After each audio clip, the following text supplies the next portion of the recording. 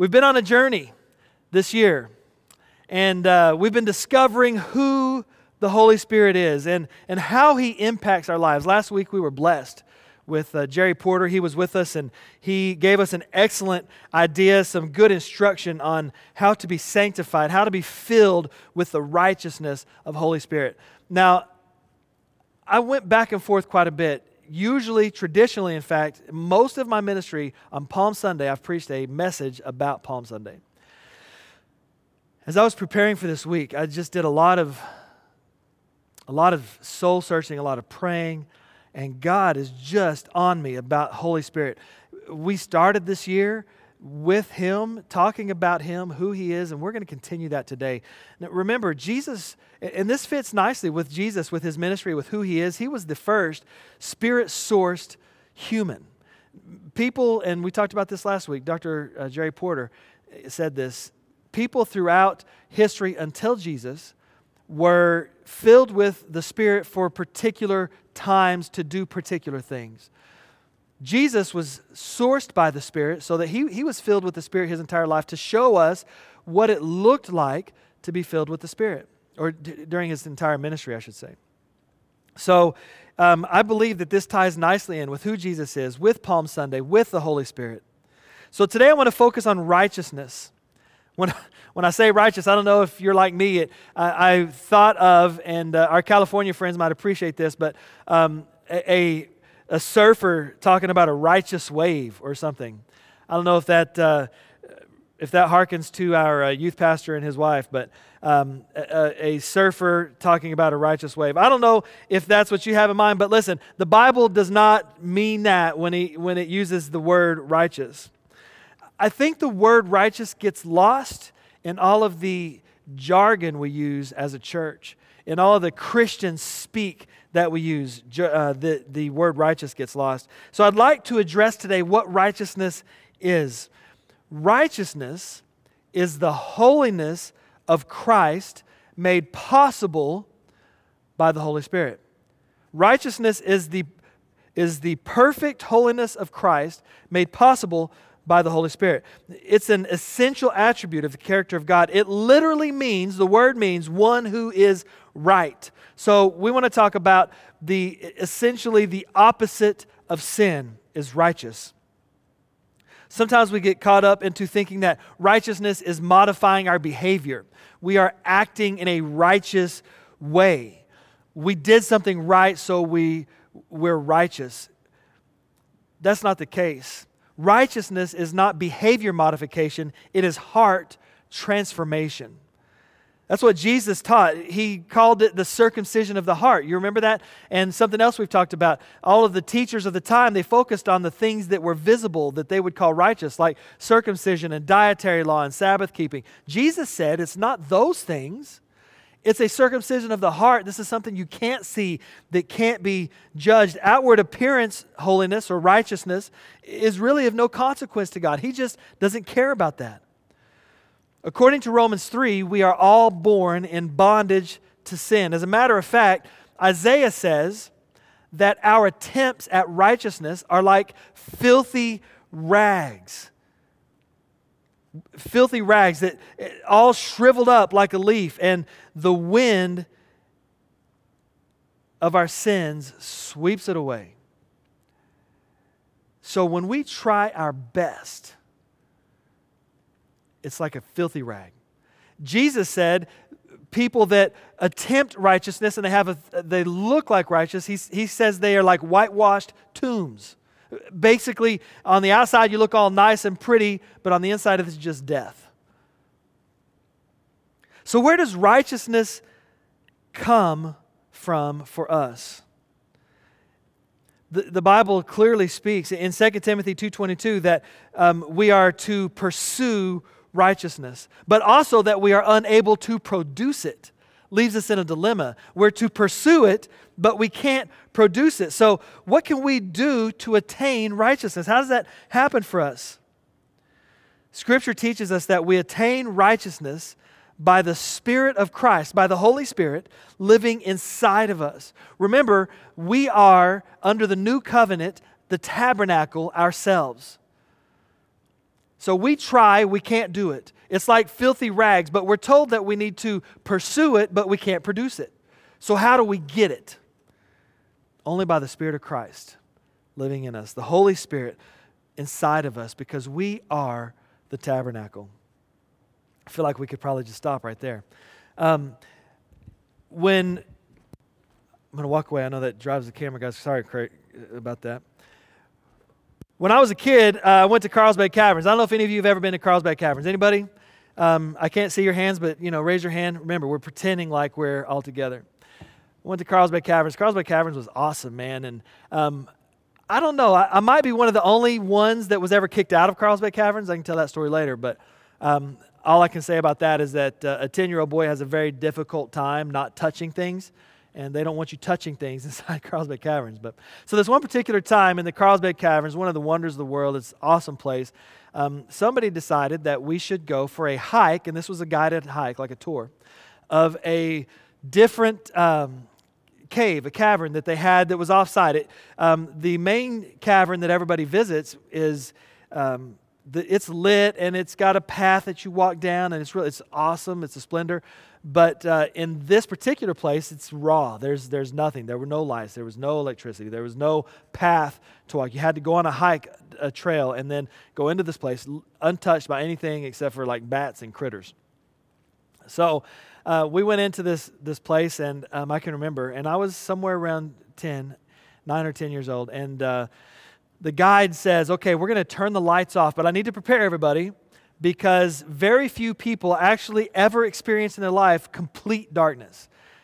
Even in the dark, there's some kind of light somewhere. The stars give light. A firefly could give light. Like there's light coming from somewhere usually. But when we turn the lights off here, because of where we're at and how deep we are in the earth, there will literally be no light. And so they had their flashlights and everything, and everybody, okay, that's fine. So then I almost said the guards. They weren't guards. They were the guides. The guides turned the lights off, and I'm telling you what, it was the darkest I have ever experienced. It was literal complete darkness. I put my hand right in front of my face, and I couldn't see it. Like I could feel it, but I couldn't see it. Complete darkness. And very few people experience that. And I have to tell you that it's unsettling to be that dark.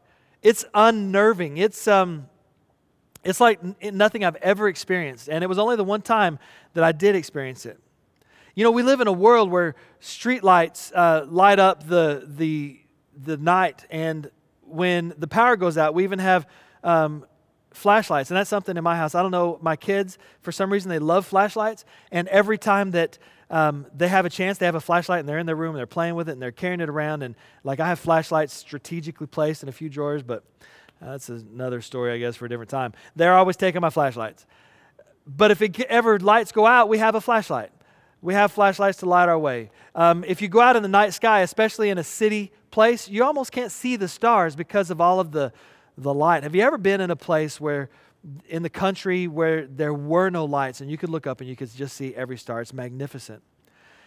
So it's hard for us to imagine what it must have been like 200 or 300 years ago, much less 2,000 years ago, when the lights would go out, how dark it would be.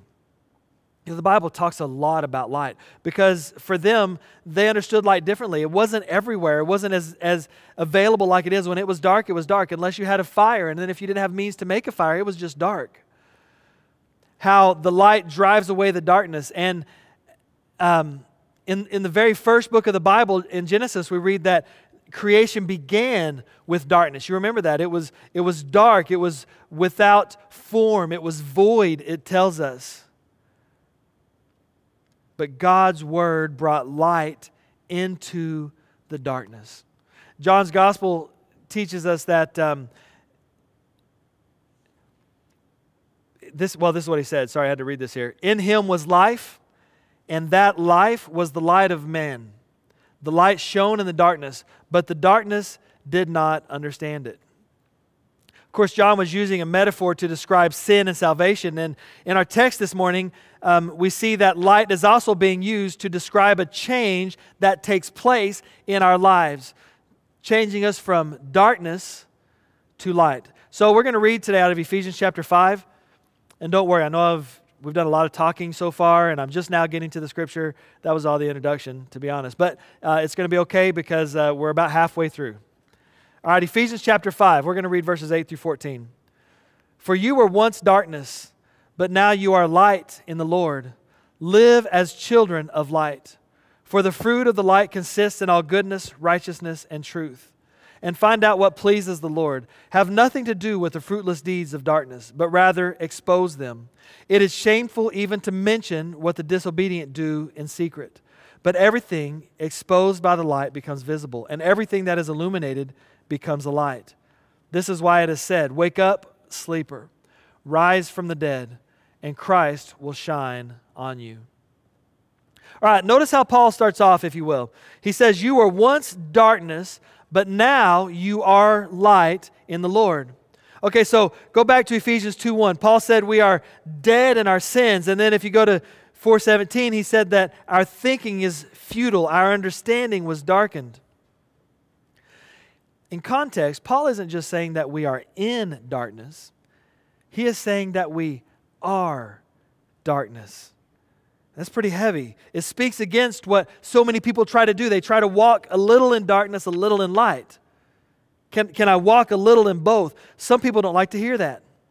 Honestly, because it's okay if we say that we're sick, or it's okay if we say that we're weak, or even that we're off target, because all of those things have a solution. If we're sick, then it's possible we can get well.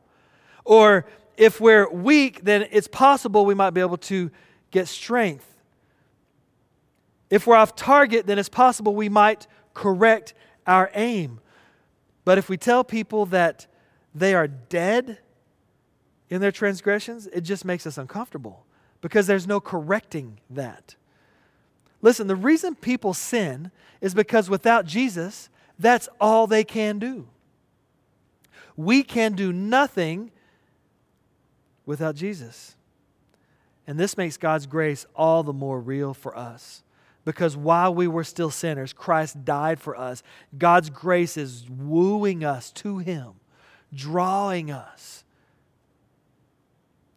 The Bible teaches that our starting point is a lot more desperate than we could ever imagine.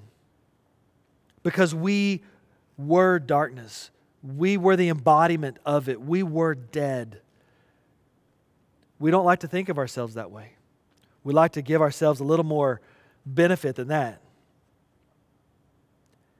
It's a fatal mistake if we tell ourselves that without Jesus, we're really okay. Because that's not the truth. First, if we're really not all that bad, then maybe just a little adjustment here or a little adjustment there, we tell ourselves that, okay, now we're good enough. We can never be good enough. Remember, our righteousness is like filthy rags. And if we really aren't all that bad, then we downplay God's grace, because if we can make an adjustment here and an adjustment there and make ourselves better, then we don't have to look to Jesus for everything. And I don't want to downplay God's grace. In fact, I love God's grace. I want to do things to increase His grace in my life. You see, Paul says, you were once darkness, but now you are light in the Lord.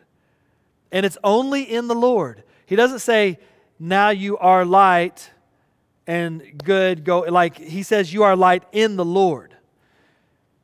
He tells us our past condition so that we can see our present condition more clearly. Notice something else here. It's not like a gradual transformation. It's not like we started out in this one place and then we take a step and take a step and take a step and now we're light. He says you were and now we are. In other words, the light switch is either on or it's off. Either you are in Christ or you're not.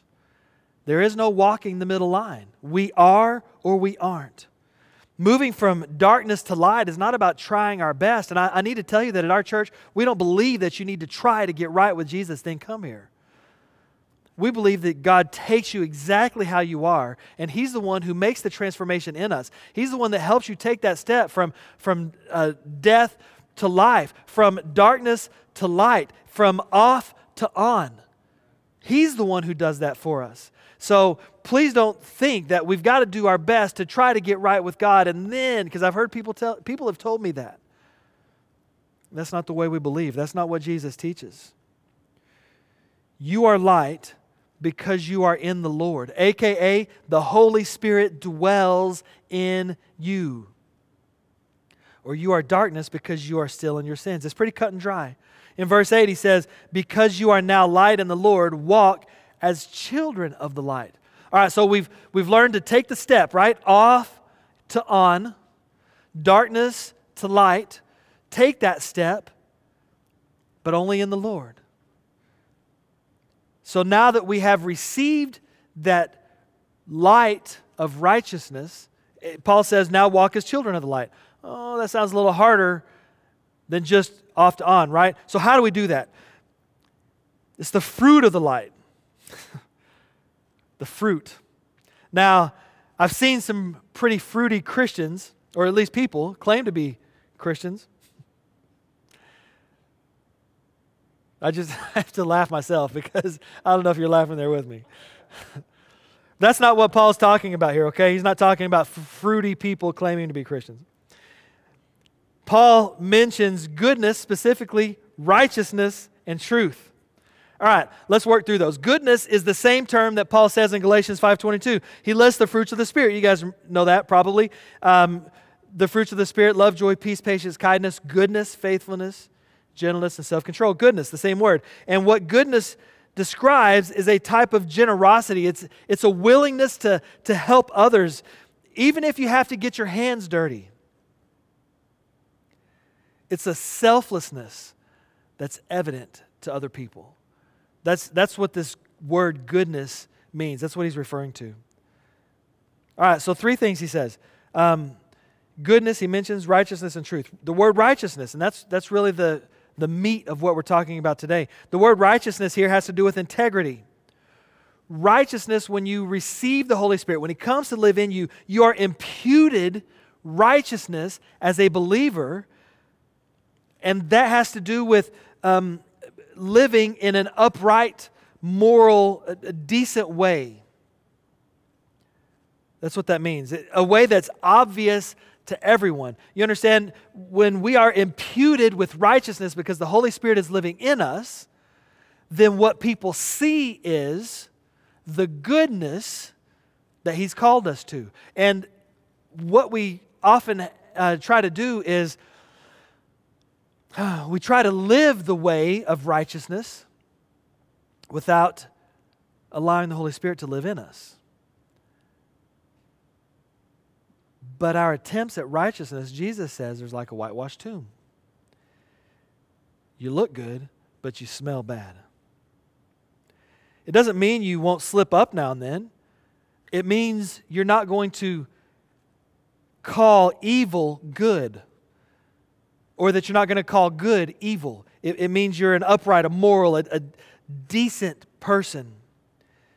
It means that your yes is yes and your no is no. It means that you are a person who stands up for truth and justice. It means that you are living right, righteous. And truth is the next thing that Paul mentions. This means that we are people who tell the truth in love. Don't confuse this with gossiping the truth in love, right? It's different. We tell the truth in love. We're not trying to offend. We're trying to love people. And that's where the light comes in, because the light of Christ shines. It transforms everything. It drives out darkness. It exposes the darkness, in fact. And that's what he says. It's not only obvious in the way we live our lives, it also transforms our minds. You see, our minds get transformed, and our lives, we live differently. We have sort of an inherent knowledge of what it means to please God. The Holy Spirit helps us. In verse 10, he says, find out what is acceptable to the Lord. In Romans 12:22, it goes along with that. Do not conform to the pattern of this world, but be transformed by the renewing of your mind. Then you will be able to test and approve what God's will, His good, pleasing, and perfect will. So this light that transforms us is the light that proves us or tests us. It changes us. It exposes the flaws and the weak points. It lets us know where we're making mistakes, where we're wrong. It draws us into Him. And it's that light that guides and directs us. It's that light that is at work making us righteous. And it's the light that only comes from the Holy Spirit. So how is it that we renew our minds? How do we find out what is acceptable? How does God use this light for His proving grounds? Well, it's His Word.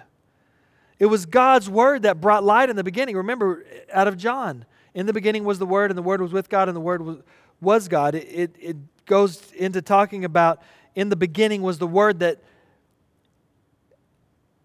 called the light out of the darkness when it was darkness hovering over the earth. It was God's Word made flesh, His only begotten Son, Jesus Christ.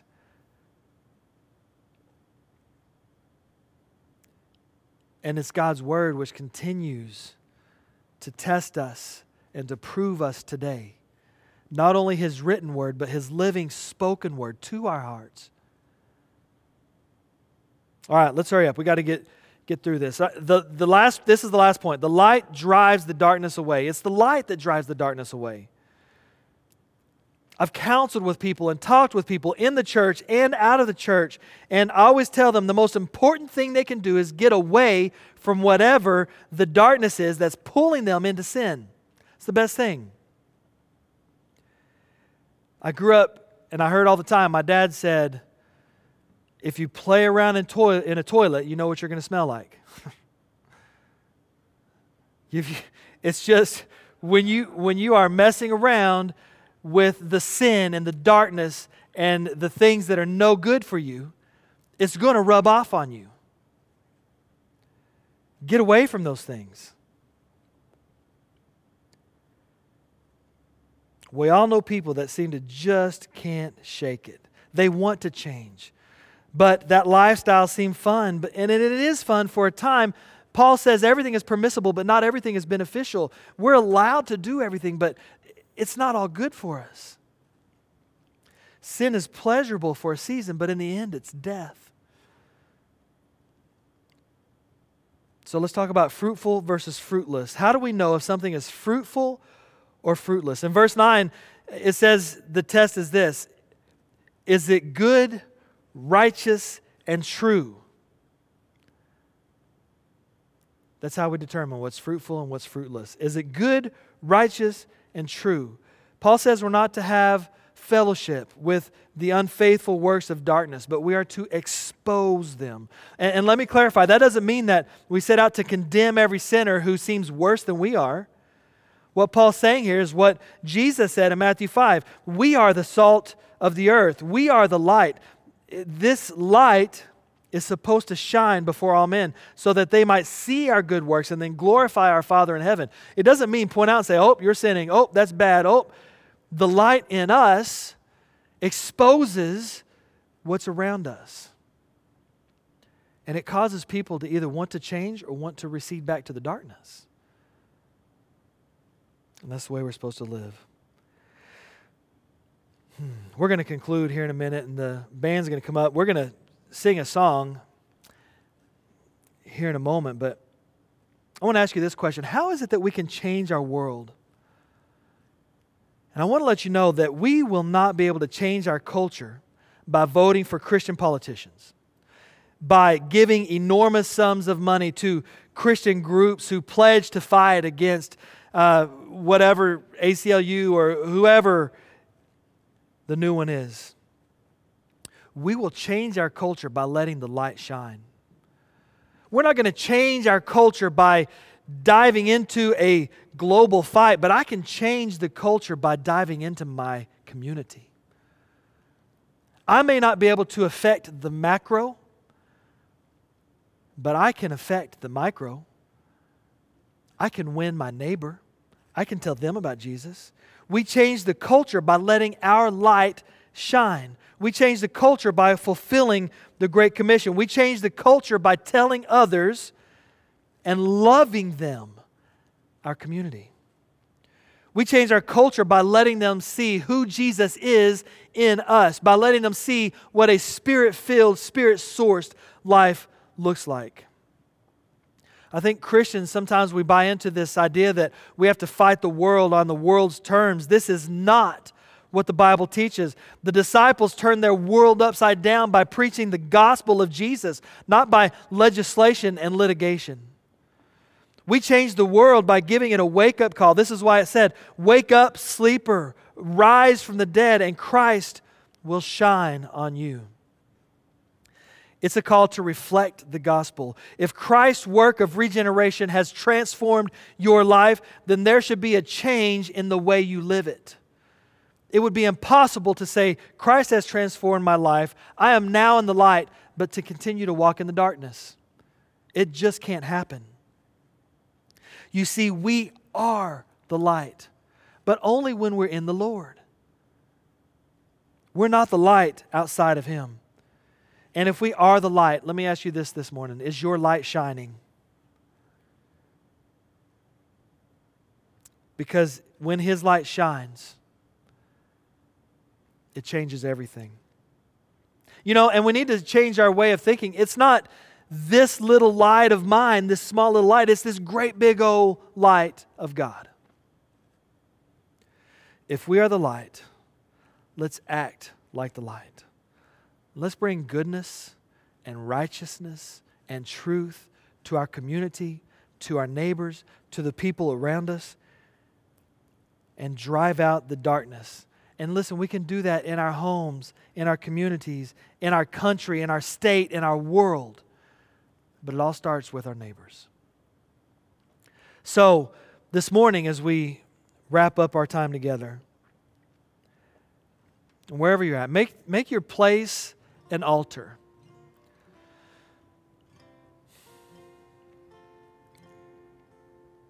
What is God calling us to do? To be the light. He has called us the light. That light comes from the righteousness of the Holy Spirit dwelling within us. This morning, this might be something we need to hear more than anything else, because many people are at home and they're alone and they're struggling and they don't know where they're going to get their next meal from. They don't know where their next paycheck's going to come from. They just don't know. Maybe this is for you, because in all of this, God has called us the light. And maybe you know somebody who's like that today. Can you be the light to them? I can tell you this, as pastor of this church, this is what I want for us. This is what I want for this church. This is what I want for myself. Will you pray with me? God, this morning, we are crying out to you, asking that you would help us to be the light. God, we want to be the light this morning that you have called us to do. The song we're going to sing in a moment, "Even though I walk through the valley of the shadow of death, I will not fear, because you're with me." It's your light that guides me. Help me, God, to light the way for others, to be the light you've called me to be, to live a Spirit-filled, Spirit-sourced life that shines the light. In Jesus' name. We're going to sing this song. This is going to be our closing. I just encourage you there. Just pray. Seek God. Have this time of communion with Him. Think about what Jesus did on Palm Sunday as He led into this Easter time, and we have an opportunity to be the light. Will you allow the Holy Spirit to come in you, to be the light, to make you the light so you can be the light for others? Make that your prayer this morning as we sing this song. God bless you guys. Hope to see you back again for our Holy Week service, Wednesday night, 6:30.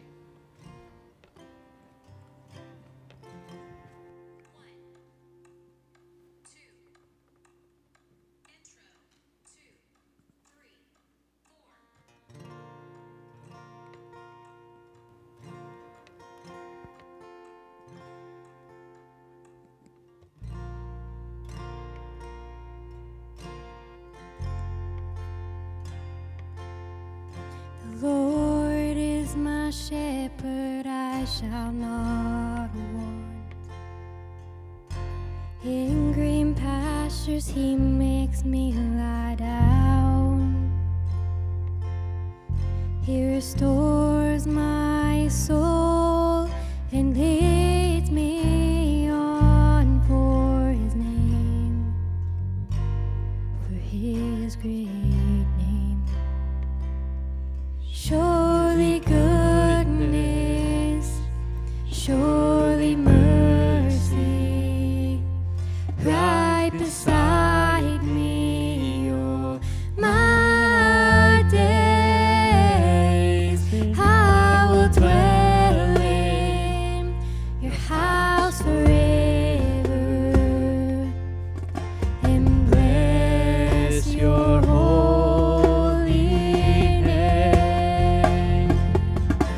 You prepare a table right before me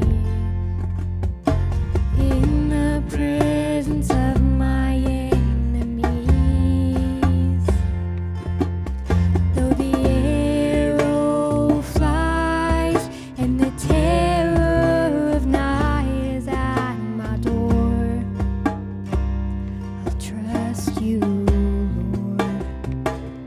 Surely goodness, surely mercy, right beside me all my days, and I will dwell in your house forever and bless your holy name. And even though I walk through the valley of the shadow of death, I will fear no evil. And even though I walk through the valley of the shadow of death, you are on my side.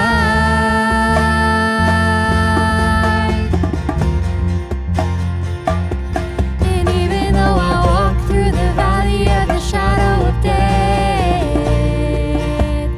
I will fear no evil. And even though I walk through the valley of the shadow of death, you are on my side. Yeah. Surely goodness, surely mercy, right beside me all my days.